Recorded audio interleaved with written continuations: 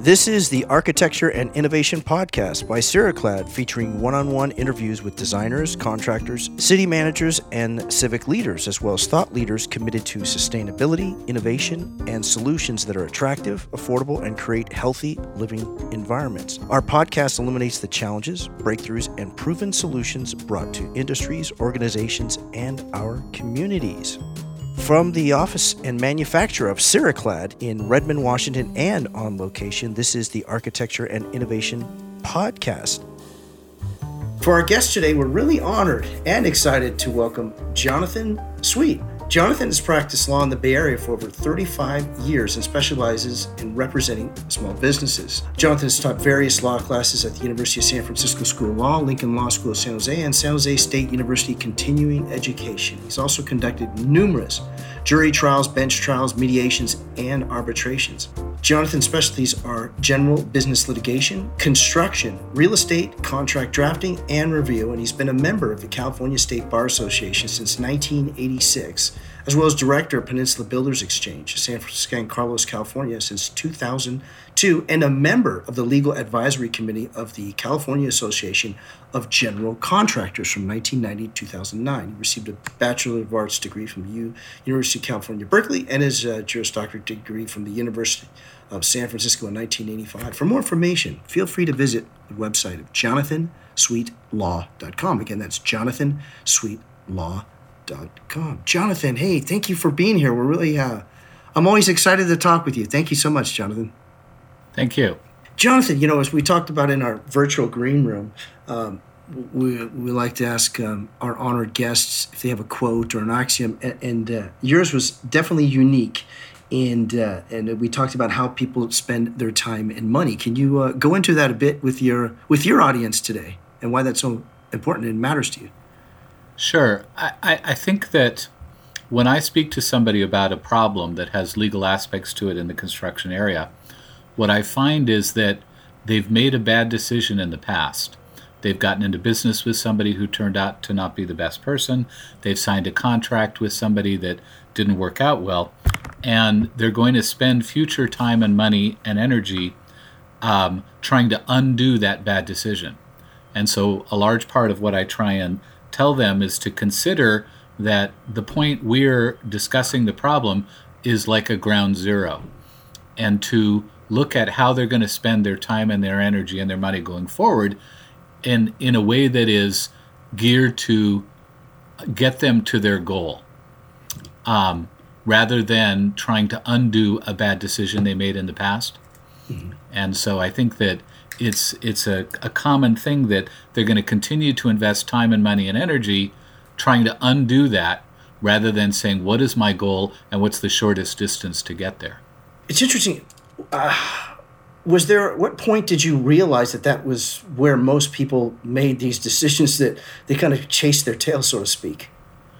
Well, I think what happens is, like, let's say, for example, a contractor signs a bad contract with a general contractor or subcontractor, and there are terms in the contract that are not favorable to the subcontractor, but they may not have read the entire contract or fully understood it, and then they're trying to undo that mistake by trying to either get into litigation or a claims process. And So I kind of have like sort of 10 little rules that I sort of set up for people that I try to communicate, and I'll go through those quickly. Oh, yeah. So one is to choose carefully who you work with, whether it's a person on the other side of a contract or a partner, to set up and operate your business properly, to separate your assets, to obtain the right kind of insurance for your business, whatever your business is, to do the best you can to understand your contracts, to understand how the mechanics lien system works under the court system, to use the legal system carefully, to get legal help or attorney help when that's necessary, to understand what the bankruptcy system does and does not do, and then number 10, because we're under the Dewey Decimal System here, not paying for past mistakes. And I think that those are kind of sort of guidelines I try and give people to operate. And so I'll go through those in a little more detail. So, for example, what are some of the ways to figure out who you're going to work with, like as a partner? And unfortunately, a lot of times I think people get into business with somebody because either it's a relative or it's a somebody they went to school with or some other random method of selection rather than looking at who would be the best person for them to work with. So some of what I talk about is, doing a little bit of internet research on people to see what they can find out, to get references or other people that the possible candidate has worked with, to speak directly to the potential partner about their background and their other businesses, and to have a written agreement that controls the relationship between the two people. And, if it's a partnership, it's a partnership agreement. Sometimes you have what's called a buy-sell agreement if it's a corporation.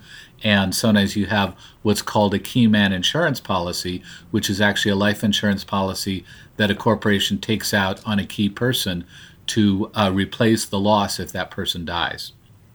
So those are some of the things about, how you get into business with somebody. And also, one thing I didn't mention is, even though it's a little bit cumbersome, in California, you can look in court databases county by county to see what kinds of lawsuits the person that you may be working with might have been in the past, to give you an idea about whether they're getting into a lot of trouble with the court system. Wow.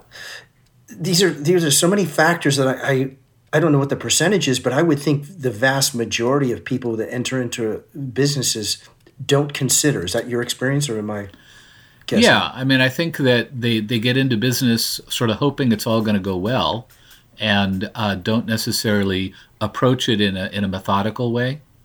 And one of the things I also talk about is how to find and choose an attorney to work with. And so, construction is certainly a specialized area. And so if somebody is a contractor or an architect or an owner or a design professional, that they should try and locate an attorney that has experience in construction. One of the other factors to discuss with the attorney is how busy the attorney is, how many clients they have, and what your relative importance is to them as a client, what the attorney's hourly rate is, what kind of an advance against hourly the lawyer's going to need, what a minimum billing increment is, which for most lawyers is 1/10 of an hour. And although a lot of attorney work in the construction area is done on an hourly basis, generally, or sometimes attorneys which set up like a corporation may do it for a flat fee rather than on an hourly basis. I would think, I don't know if you've ever quantified as a professional or if the industry has any quantification to the value of seeking legal counsel, at least at the onset of your business. Of course, ideally before you even begin, but at least on the onset of your business. What's you're sharing it, but can you share some of the advantages of doing that? And even it kind of sounds like it could even be a profit center. Well, yeah. I think I'll give you a small example. Okay. Many years ago, a woman contacted me about drafting a construction contract for her to build a house. And at that time, I gave her a number which she thought was high for the cost of drafting the contract. And I said, well, all you have to do is look at what the economic cost to you is going to be if things go badly or if you sign a bad contract. And one of the contractors said to me, ask how much she's paying for her Sub-Zero refrigerator, as a way of looking at the value of a refrigerator compared to the value of the legal services. Wow. I would think you can use that in a lot of references as to the value, especially of professional services, which is, in my opinion, it's an intangible, at least initially. It's an intangible. So to say, here's what the fee is or here's what your investment is, to protect yourself and to even prosper yourself is using the Sub-Zero example. Yeah. One of the other things that when a business is starting is, how you choose a name. And obviously if you're just going to use your individual name, that's pretty simple. But sometimes people want to choose a name that is catchy.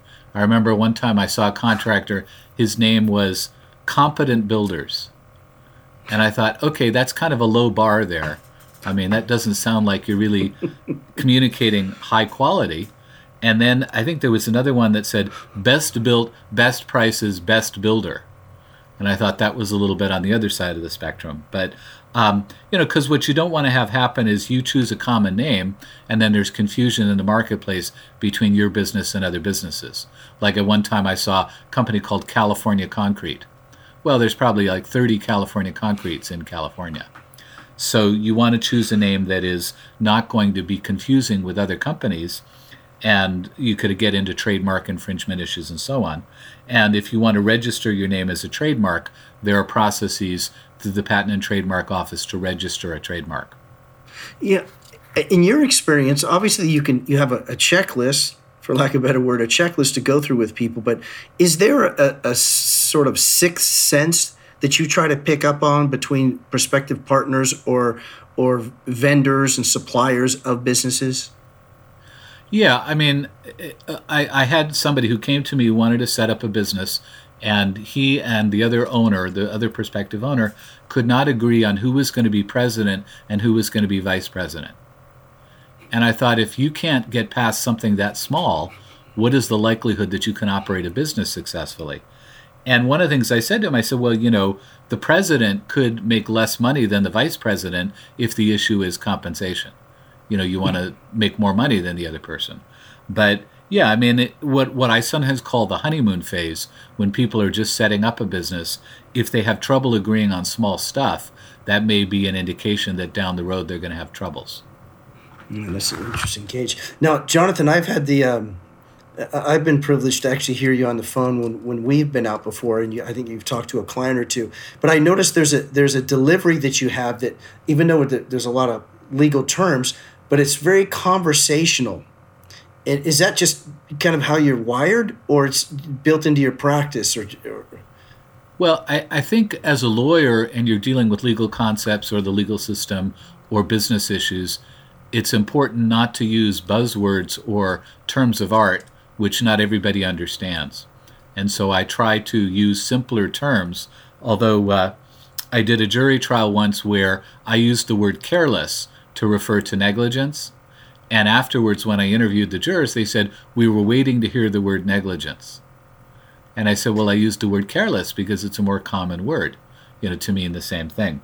But yeah, I mean, I think that, in fact, one of the things that I try and say to people is, if I use a term you don't understand or it doesn't mean anything to you, ask me to explain it or define it.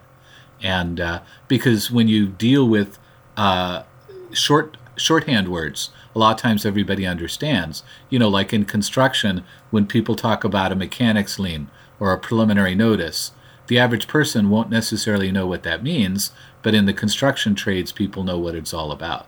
Excellent. You're listening to the Architecture and Innovation Podcast by Ceraclad.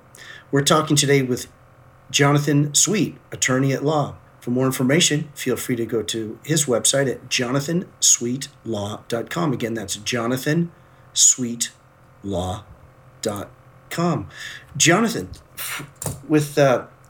during the pandemic, have you noticed, obviously there's a lot of changes, but I'm curious from the legal perspective, the changes legally that have gone on with the construction and the built environment in the last, say 18 months?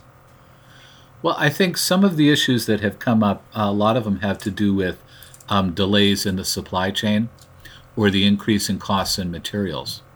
And so one of the things that a typical construction contract might have is what's called a force majeure clause, or a clause that talks about what happens if there's a catastrophic event, fire, labor strike, things like that. And so people are more often now in their contracts putting in the words pandemic or, mass health issue. And I even remember back to, I think, around 2004, when the cost of steel was going up, because I think I was told that China was using a lot of steel to build infrastructure for the Olympics in China, and that the cost of steel was going up like every week. And so both supply and cost were problems. And so, the say a subcontractor who would bid and steel was one of the components of their contract, is they would say, well, who bears the cost of the increase in the steel? Mm-hmm. And you would try and draft by contract to try and have some sort of a provision for that. You know what? This is my perspective and my own experience is that legally, when I feel like talking with attorneys specifically in business, I actually feel a sense of comfort, and I feel like a partnership, even if it's with a supplier or a vendor's own attorney. Maybe that's unique because I just always feel like there's a sense of rationale with everyone. At least now we're locked into we're gonna resolve something, or it's just to go over something. Is that your experience in with dealing with many company owners, that they do feel comfortable talking with? Or Well, I think that the part of what I try to bring to my representation of clients is to not get caught up in the sense of right and wrong and fairness and unfairness. I'll give you an example. I had a client who bid a big project and was in the flooring business. And I guess for some bizarre reason, the external staircases in this building were to be carpeted. Now, he didn't notice that when he reviewed the drawings. And so for him to have to carpet all of the staircases, the external staircases, was going to be a huge increase in his cost. And so part of what I try to say to him is not act like maybe he was foolish for not catching that problem, but to take a functional approach. In fact, I think many years ago, somebody told me that Toyota as a corporation had a philosophy about when a problem would arise, instead of pointing fingers at who's responsible for the problem, take a constructive, forward-looking approach to say, how do we solve the problem? Is that something that you think is innate in an individual, or do you think that's something that can be learned? Or and this is like a three-part question, or is it something that you bring to your clients, that ability to look at it like, hey, we're looking to have a resolution and a benefit for everyone involved, not adversarial? Well, I remember I had a situation many years ago where an architect was building a high-end home in Los Angeles, and at some point he foolishly agreed not to charge any more money for work that he was doing on the project. And many, many changes and more work was asked for of the architect by the owner. And at some point when the architect said to the owner, look, I can't keep working for free. And the owner said, well, that's your problem. And I said to the architect, well, actually, if you go bankrupt and can't operate because you can't meet your overhead because he's not paying you, it becomes his problem because he's going to have to go out on the open market and find somebody else. So to recognize that the collaborative nature of construction often is that it's everybody's problem to try and solve. On that word, collaborative nature, I think in my opinion, all of business is a collaborative partnership, specifically in the built environment. How much so do you think, if that's true? Yeah, I think that, I was in a mediation trying to solve a big construction case. It was a hospital, and the general contractor, when problems arose, the owner stopped paying the general stopped paying the subs, and the work ground to a halt, and then there was a big claim about it by everybody. And so at a certain point, I asked the lawyer for the general contractor, do you think that your general contractor client has any responsibility for the problems here? And he said, not any that are not pass-throughs to the subs. Oh. And I said, I think when there's a problem, everybody probably owns a piece of it. And in fact, there was my father was a professor of law at UC Berkeley who wrote extensively in the construction area, and he passed away recently. But one of his perspectives was that he thought, if possible, parties to construction should pre-allocate the cost for defect or delay at the beginning of the project in order to avoid all the fighting at the back end. He said he was never able to successfully sell this concept because everybody felt like they don't want to pay if they didn't do anything wrong. But, there's a logic to it. And so, I had a small subcontractor who got involved in construction litigation involving a house. And he said what I think of as kind of an example, a perfect example. He said, I wouldn't mind paying money if I did anything wrong. And I said, the question isn't whether you did anything wrong. The question is going forward. If they're offering you a nominal sum of money to get out and be done, it is worth it for you to pay that money. The other thing I often try to explain to clients, and in fact, they'll sometimes say to me, I'd rather pay money to you, my lawyer, than pay money to the other side. And I say, well, I appreciate the sentiment that represents and shows that you like me. I said, but the third alternative is you'll pay me money and you'll pay the other side. And so more often what I've thought with construction disputes recently is the question isn't going to be whether you could actually win at trial or arbitration. The question is, will you resolve it early in the dispute process for a certain sum of money, or spend a lot of time and energy engaged in the dispute process and then end up settling again down the road further? That the likelihood that your construction dispute will actually go to arbitration or trial is statistically small. Wow. This is awesome. You're listening to the Architecture and Innovation Podcast presented by Ceraclad. We're talking today with our guest, Jonathan Sweet, attorney at law. For more information, feel free to visit his website at jonathansweetlaw.com. Again, jonathansweetlaw.com. Jonathan, if we go back a bit to this, it just seems like so much of this, so many prospective or eventual problems could be resolved at the beginning. And do you work close enough with clients so that you can help them identify that, if this isn't resolved or you don't come to an agreement with this, or at least come to a better relationship, that it's going to lead to a problem down the road? Is that part of your, without a lack of other word, job to do, is to kind of see them like, hey, let's guide you through this so that we can minimize any of our potential damages here? Well, I think one of the sources of a lot of problems are change orders.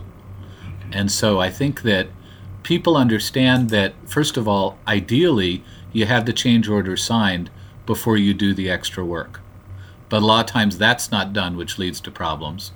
And the other is that a change order form should address not only the change to the price, but also the change to the schedule.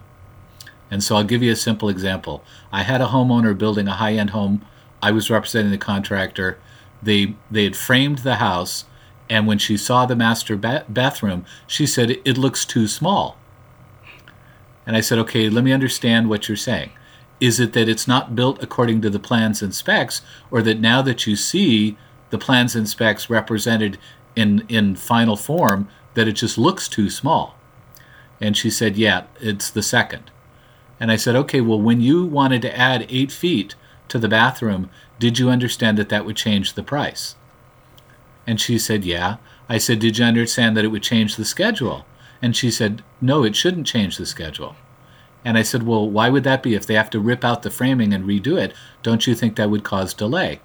And she said, well, the bathroom wasn't on the critical path. And I said, did some construction scheduling person tell you that? And she said, no. I said, what is your understanding of what the critical path is? And she said, well, it's a scheduling tool that says that if certain tasks are delayed, other tasks will stack up behind them, but that other tasks are kind of more on the side. And so she actually had a basic understanding of, which is what, as a non-construction person, I generally understand about what critical path method means. But, it was just sort of amazing to me that she thought this shouldn't affect the schedule. So, yeah, I think making sure that people get signed change orders before they do the work. And I think the technology exists now. Even if you're dealing with somebody far away, you email them the change order and they sign the change order electronically and get you back the change order. And so it just helps with the argument down the road that they didn't think they should have to pay for that when you say you signed the change order and you knew what the upcharge would be for the change order. Yeah, excellent. Jonathan, you've also authored, is it several books? Yeah, I have a book that I did that is for non-lawyers. That's called Avoiding or Minimizing Construction Litigation. It's published by John Wiley and Sons. It's available on the internet. The other book is on AIA documents, the American Institute of Architect documents, and that's about a 1,500-page book about the forms, the contract forms that the AIA puts out, and other commentary about contract language. Wow. What was your inspiration for both of those books? Well, my father wrote a textbook about construction law, which is intended to be a teaching tool. And then he had started the AIA book back in 1987 when the AIA had put out, they're on sort of a 10-year cycle that they put out new documents. And so he did some seminars, and then this book grew out of the seminars that he did back before 1987. And then as he transitioned out of active work, I took over the AIA book. And so it's published these days. It's Wolters Kluwer that publishes the book. Yeah, Jonathan, what would you like to talk to your audience about today that we haven't touched on? I think I know that when I would go to architect meetings for the local AIA chapter in the last 10 years or so, a lot of what they talked about was building information modeling to detect design clashes early on in the process, and locating all of the major trades in ready communication with each other. And 10 or 15 years ago, that actually meant actually having a representative from each of the trades physically be in the same space working as the other trades. Because I think a lot of the problems are communication problems. In other words, that somebody makes an assumption about something being part of the original scope or not, and that results in a misunderstanding about those items. And so I think communication is a pretty key issue. As part of that, I talk about on a project regular construction meetings or dialogue, or these days it might be Zoom, to, maybe you have a check-in time at, say, 7 o'clock on Monday. We say, what are the issues we have going forward this week? What, are we on schedule? Do we have delays? What are we doing this week? So that everybody has an understanding. The other thing is that I think that sometimes on larger or smaller projects, the owner doesn't want the architect speaking directly with the contractors. And I'm not sure exactly what suspicion that is, whether they think that they're going to gang up on the owner to overcharge them. But part of what I try and say is, have everybody be in communication to understand how things are going. And so, when I talk to an owner about a construction contract, some of the things I talk about as key issues are having liquidated damages for delay, having an attorney's fees clause, possibly, having change order forms, and having some sort of milestones. And because what you don't want to have happen is the performing party have a big receivable at the end of the project and then have to chase that, or the owner doesn't want to have a big upcharge at the end that they didn't expect was coming. And those are the kinds of things that result in arbitration or litigation. The other thing is to suggest to people that mediation is an important tool to resolve disputes. Mediation is a tool. And share with it why that's if not vital or important. Because mediation is a fluid process in which the parties meet with a mediator and then separately confer with the mediator to discuss their positions. And so the mediator is free to look at a lot of pieces of information that a judge or an arbitrator would not. And just because a lot of people hear the words mediation and arbitration and think they're synonyms, mediation is an assisted negotiation with a third-party neutral. Arbitration is a private trial. In arbitration, you put on evidence, the arbitrator makes a decision, and the parties are bound by the decision. Whereas in mediation, the parties are trying to negotiate to a compromise solution. Excellent. Well, Jonathan, it's been a real honor and pleasure having you on your show today. Thank you very much. You're welcome. Our guest today has been Jonathan Sweet. Jonathan's practiced law for over 35 years and specializes in representing small businesses. Jonathan's also taught various law classes at the University of San Francisco School of Law, Lincoln Law School, and San Jose State University Continuing Education. And he's conducted numerous jury trials, bench trials, mediations, and arbitrations. Jonathan's specialties are general business litigation, construction, real estate, contract drafting, and review. He's been a member of the California State Bar Association since 1986, as well as director of Peninsula Builders Exchange, San Carlos, California since 2002, and a member of the Legal Advisory Committee of the California Association of General Contractors from 1990 to 2009. For more information, feel free to visit his website at jonathansweetlaw.com. You've been listening to the Architecture and Innovation Podcast by Ceraclad. The podcast is recorded from the office of Ceraclad in Redmond, Washington, and on location. The executive producer and host of the Architecture and Innovation Podcast is yours truly, Tom Dioro. Thank you for listening.